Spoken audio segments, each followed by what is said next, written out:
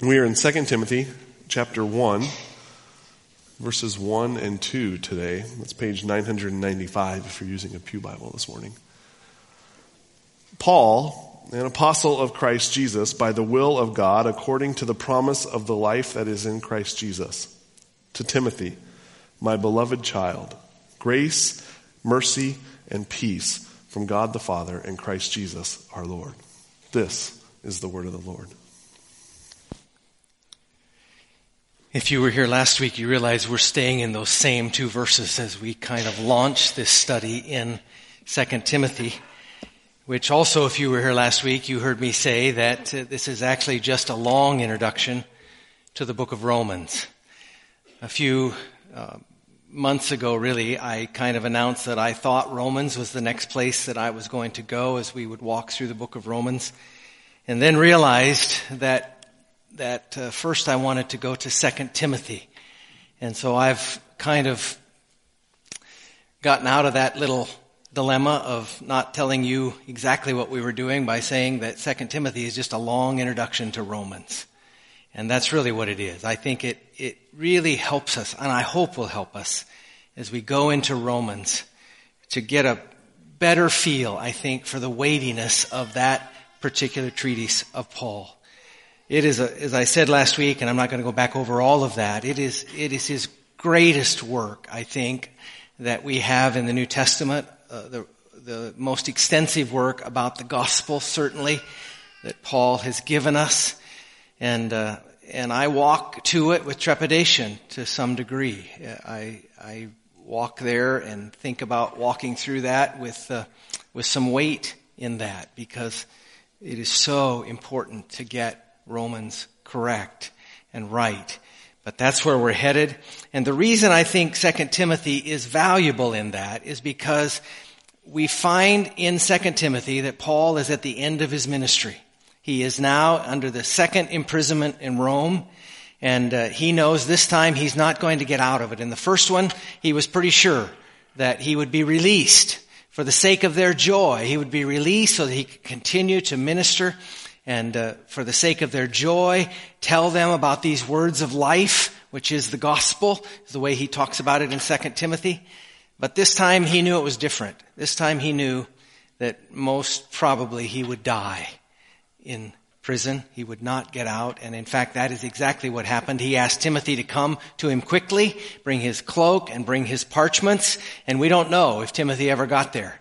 We really don't know if those parchments and that cloak ever arrived for Paul. We do know that he didn't get out of prison. We do know that he died there. And he experienced what he had said other places, for me to live is Christ.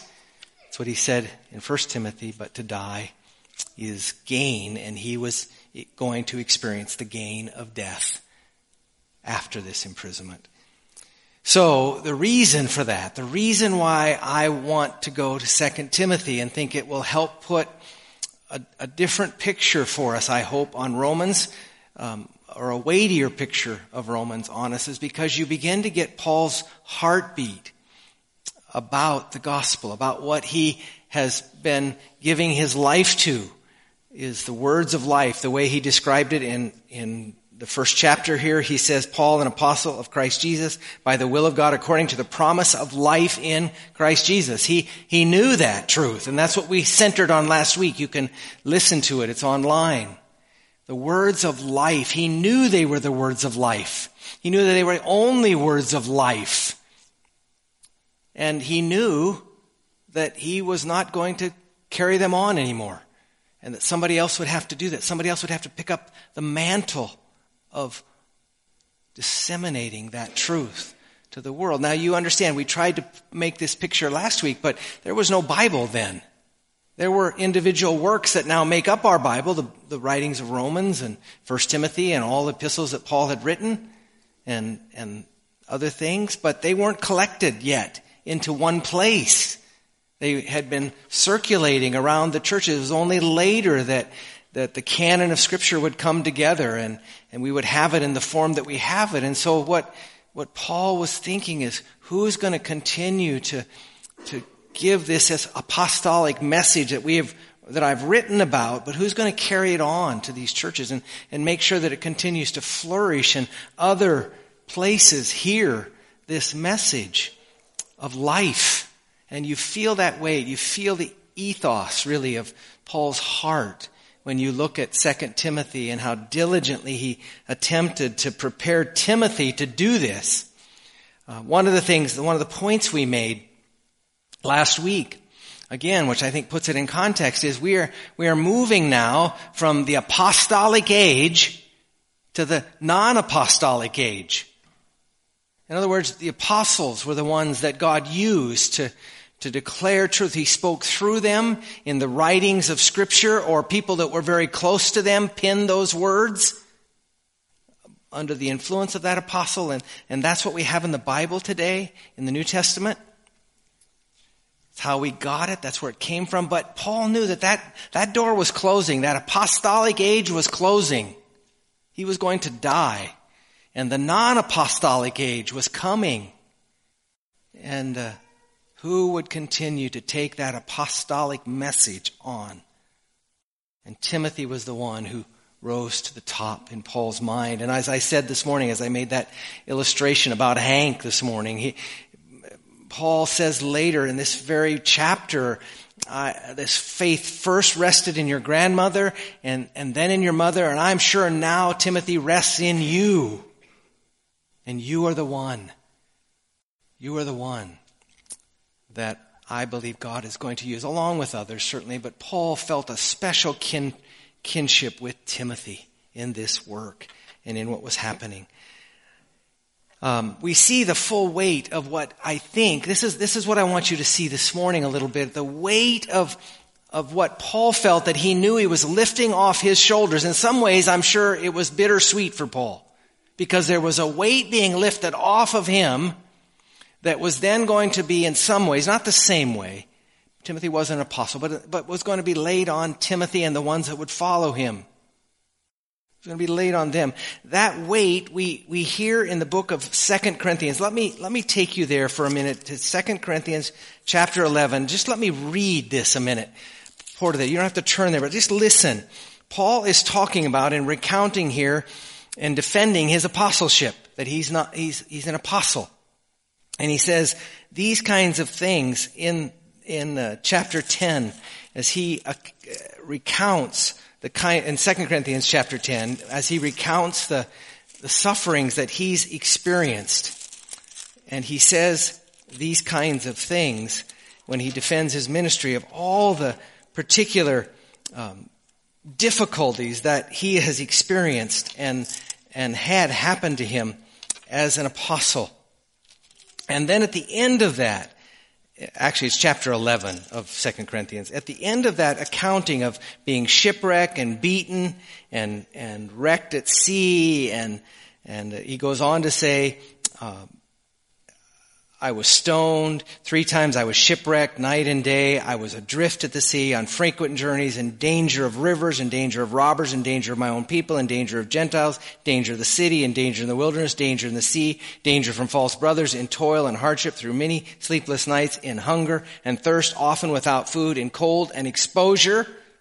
He just lists a litany of things that he had suffered for the sake of Christ. And then he stops, and apart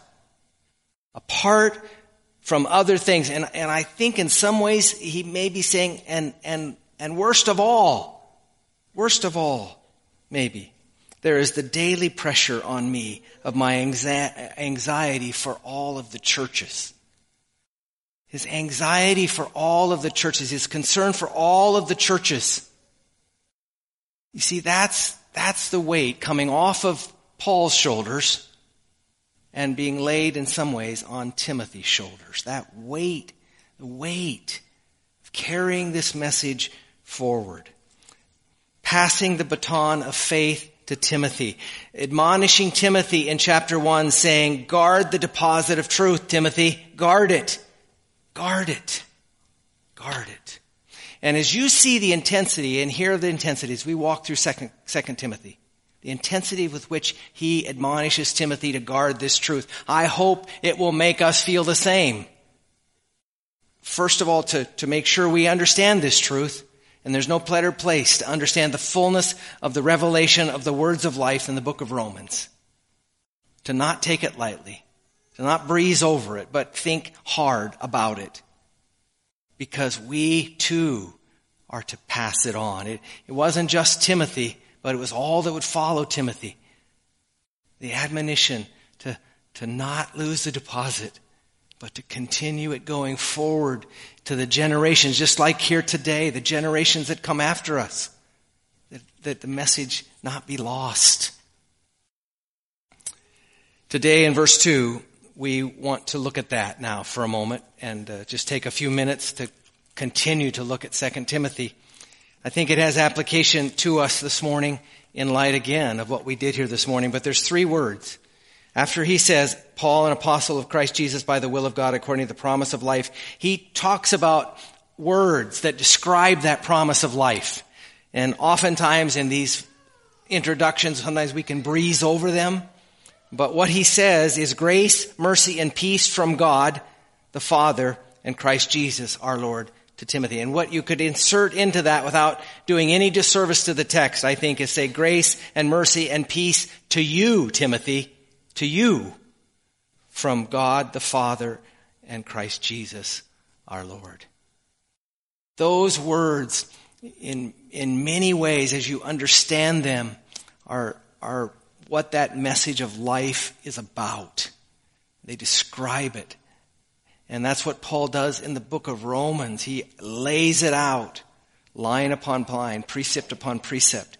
But here as he writes in the first part of his letter to Timothy, he knows how important those things are for Timothy. He wants him to experience them in all of their fullness, more and more. And that's what we want for these children. We want them to experience the grace and the mercy and the peace of God. That's why we did what we did this morning. That's why it's important to consider and pray for the generations to come, that they will grasp those truths. So today, for just a few minutes here, we're not going to be here long, but I just want to quickly look at those words and make some notations about it and some insights about them that I hope will be helpful to us as we dive into this book fully next week. First thing that I'd ask for you to notice here in this, to see, is that this is not unusual for Paul to give this kind of admonition in the first part of his letters. That's why sometimes we have a tendency to kind of run over the top of it. Because every book that he writes, he will do this, and most times he says grace and peace to you. Grace and peace to you. In this case, he inserts another word in there to Timothy. He says grace and mercy and peace to you, Timothy. To you, Timothy. And again, I think as you see the words to you, Timothy, and the way he describes him, my beloved child, I think that may be the reason why he deviated from his normal way in which he gives that introduction or that greeting to people as he writes the letter. I think it had to do with the feelings possibly that Paul had for Timothy. You start to see again the depth of the relationship that the two of them had. He says, as I said last week, there's one place in his writings to Timothy, there's no one like you, Timothy. No one that has been close to me like you, Timothy. You have a special place. As I'm reminded of that sincere faith in you. And so I think here he begins to just personally add that word mercy. And I wonder, we don't know for sure, but I wonder if it was because he himself was recounting his own experience with God. One of the things that I know as a pastor, when you're working with people and you're trying to convey the truth to them and pass this baton of faith on to people, I mean, you begin to share of your own experiences some, and the things that are precious to you and glorious to you are the things that they're going to catch as glorious themselves. You can't talk about something and say it's glorious without really believing it is, or they'll realize, they'll read through that They'll read through it. They'll understand you're talking about something that is at arm's length from you. And so this was not at arm's length from Paul, this idea of mercy. It wasn't some biblical, theological concept he's trying to pour into Timothy. It was what he had experienced. He'd experienced the mercy of God. Paul had experienced it, and he writes about it in Acts chapter 9. The conversion of Paul in the book of Acts. Let me read it to you here a bit, just to get a feel for the way in which Paul had come to see the glory of Christ, how God had planted faith in the heart of Paul. And as you read it in Acts chapter 9, these are the kinds of things that it says about Paul. Let me read it to you. It says, now there was a disciple at Damascus. Let me begin at verse 1. It says, but Paul, still breathing threats and murders against the disciples of the Lord, went to the high priest and asked for the letters to the synagogue at Damascus, so that if he found any belonging to the way, men and women, he might bring them bound to Jerusalem. In other words, Paul was persecuting the church. He was coming against it. He was arresting Christians. And then as he traveled along, suddenly he was stopped. And the scripture goes on to say, now as he went on his way, he approached Damascus, and suddenly a light from heaven shone around him. And falling to the ground, he heard a voice saying to him, Saul, Saul, why are you persecuting me? And he said, who are you, Lord?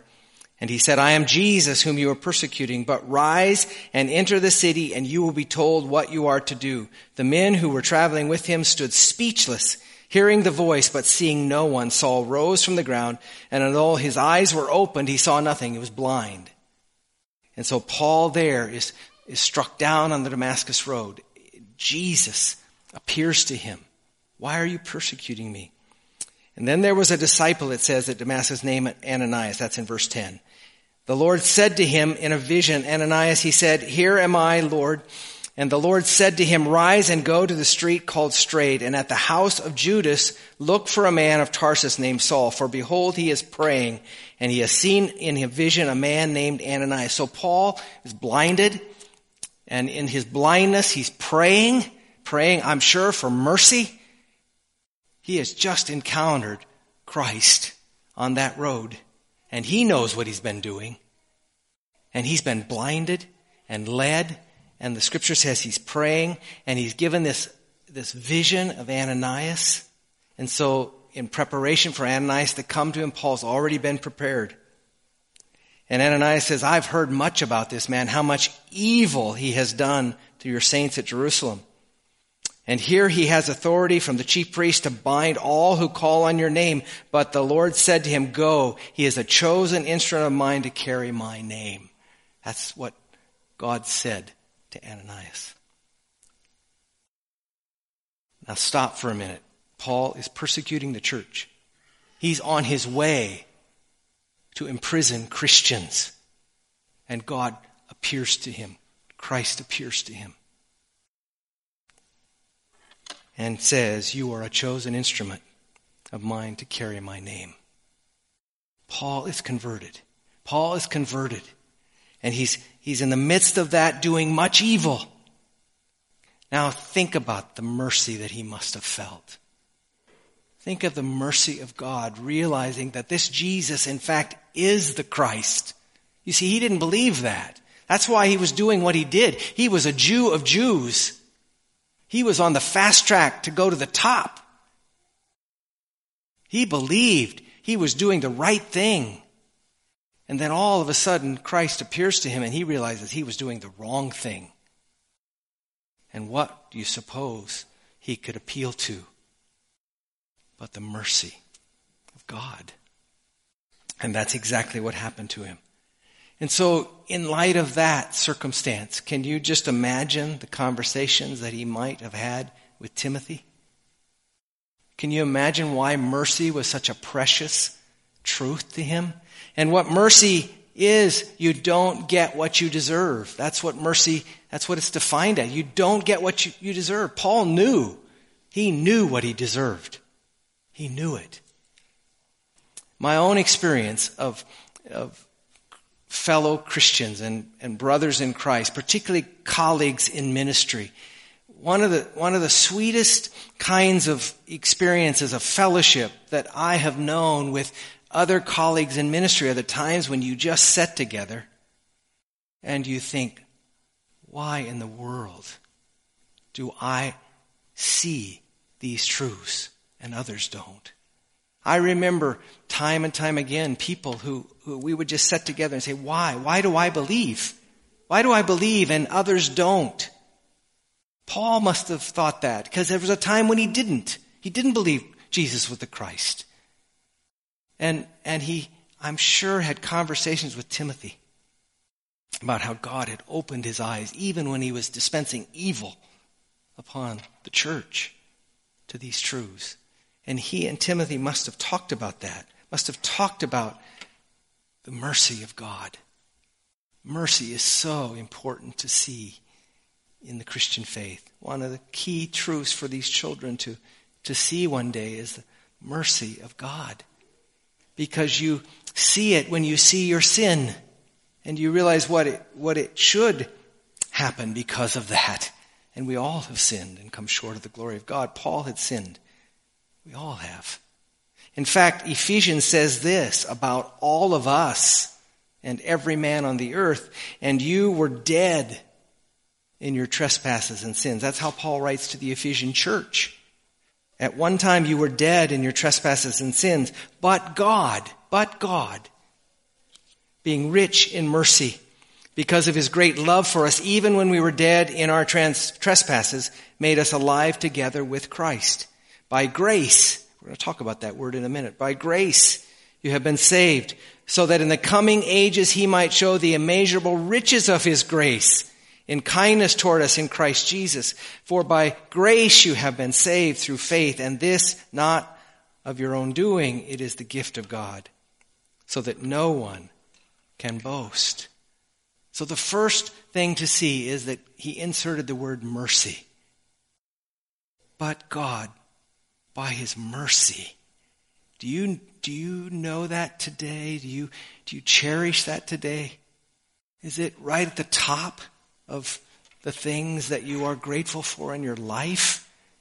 I hope it is. I pray it for these children. But there's more. There are more gifts. That's a gift. Mercy's a gift from God. That we don't get what we deserve. That it was poured out on Christ and not us. But secondly, there are more gifts. There are other gifts. The second gift is the gift of grace. Not only does God give us mercy, but He also grants us grace. Mercy is not getting what you deserve. Grace is getting favor that's unmerited. It's the benefit that God gives to us. Mercy just doesn't give us what we should get. But grace begins to give us what we don't deserve. And so grace, mercy, both of those are gifts. And finally, those two things, as we begin to see them, as we begin to see that God is merciful and that He gives us grace, then it leads to a third thing, and that's peace. We begin to see that because of the mercy and the grace of God, we have peace. We've been reconciled to God by mercy and grace. The promise of life is grace, mercy, and peace. Again, listen to what the Word tells us in Romans. This is where we're headed, to these kinds of truths in Romans. But it says, therefore, since we have been justified by faith, we have peace with God through our Lord Jesus Christ, through whom we have also gained access by faith into the grace in which we stand. And then down in verse 10 of that same book it says, for if while we were enemies we were reconciled to God by the death of His Son. That's what Paul knew. While he was an enemy, he was reconciled to God through the death of His Son. Much more now are we all reconciled. Who are all reconciled should be saved by His life. That's the truth that Paul is conveying to Timothy, reminding him of the grace and the mercy and the peace that he has. To you, Timothy, more and more may you see it and glory in it and find strength from it, is what he's writing to him. And all of it, the third point I would make, is that all of that, peace, mercy, or grace, mercy, peace, all of that resides in a knowledge of Christ. That's where it comes from. That's where we connect to, that it flows to us. A knowledge of Christ. A knowledge in what he has done. That's what Paul came to see. He became to see, yes, he is the Christ on that road to Damascus. This one I've been persecuting that I thought was an enemy and was not the Christ is in fact the Christ. And so it's the word of Christ. Romans in another place says, faith cometh by hearing, and hearing by the word of Christ. Grace, mercy, peace come to us through Christ. Thank you for shutting me off. Here, let me close with this morning. This is what I want you to see, and then we're going to move on into 2 Timothy next week. In all of the books, in all of the epistles that Paul writes, as I said to you, he always begins with terms like grace and peace. In 2 Timothy, he inserts the word mercy.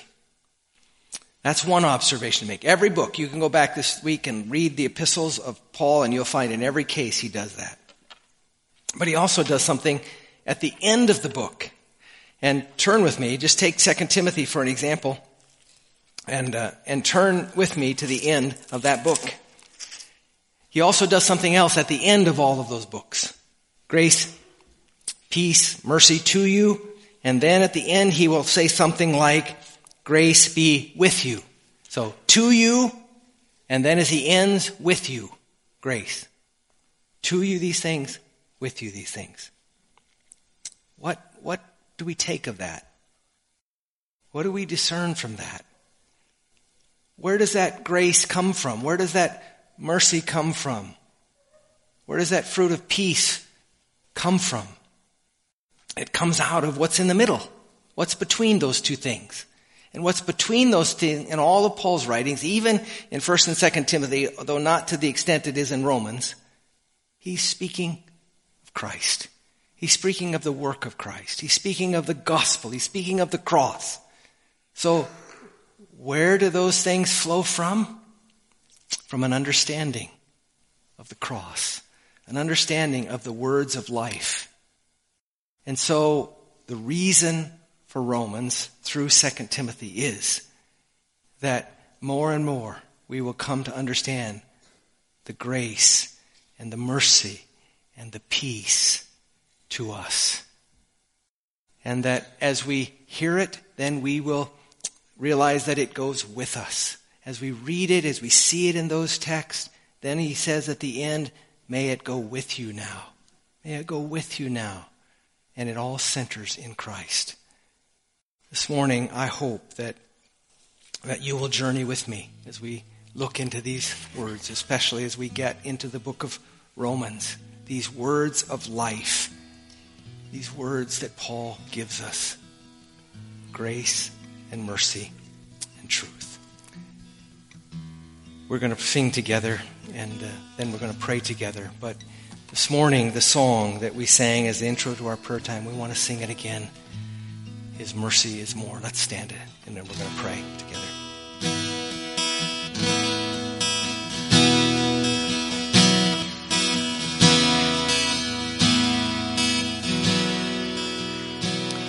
What love could remember no wrongs we have done?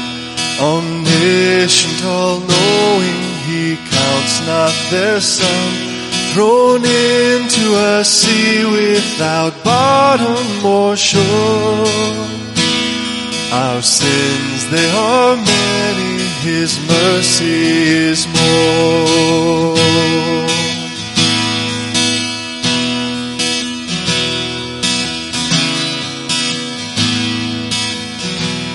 What pays generations would wait as we constantly roam.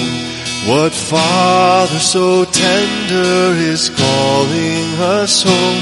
He welcomes the weakest, the vilest, the poor. Our sins, they are many, His mercy is more. Praise the Lord, His mercy is more. Stronger than darkness, new every morn. Our sins, they are many, His mercy is more.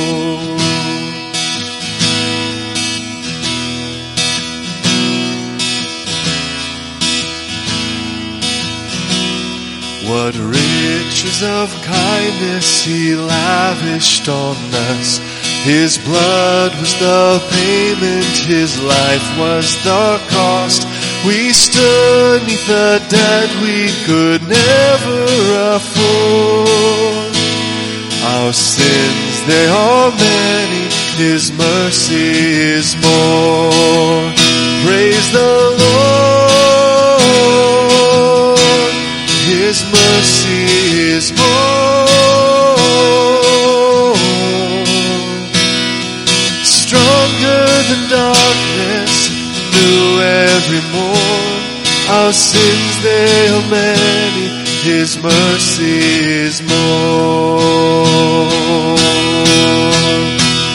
Praise the Lord,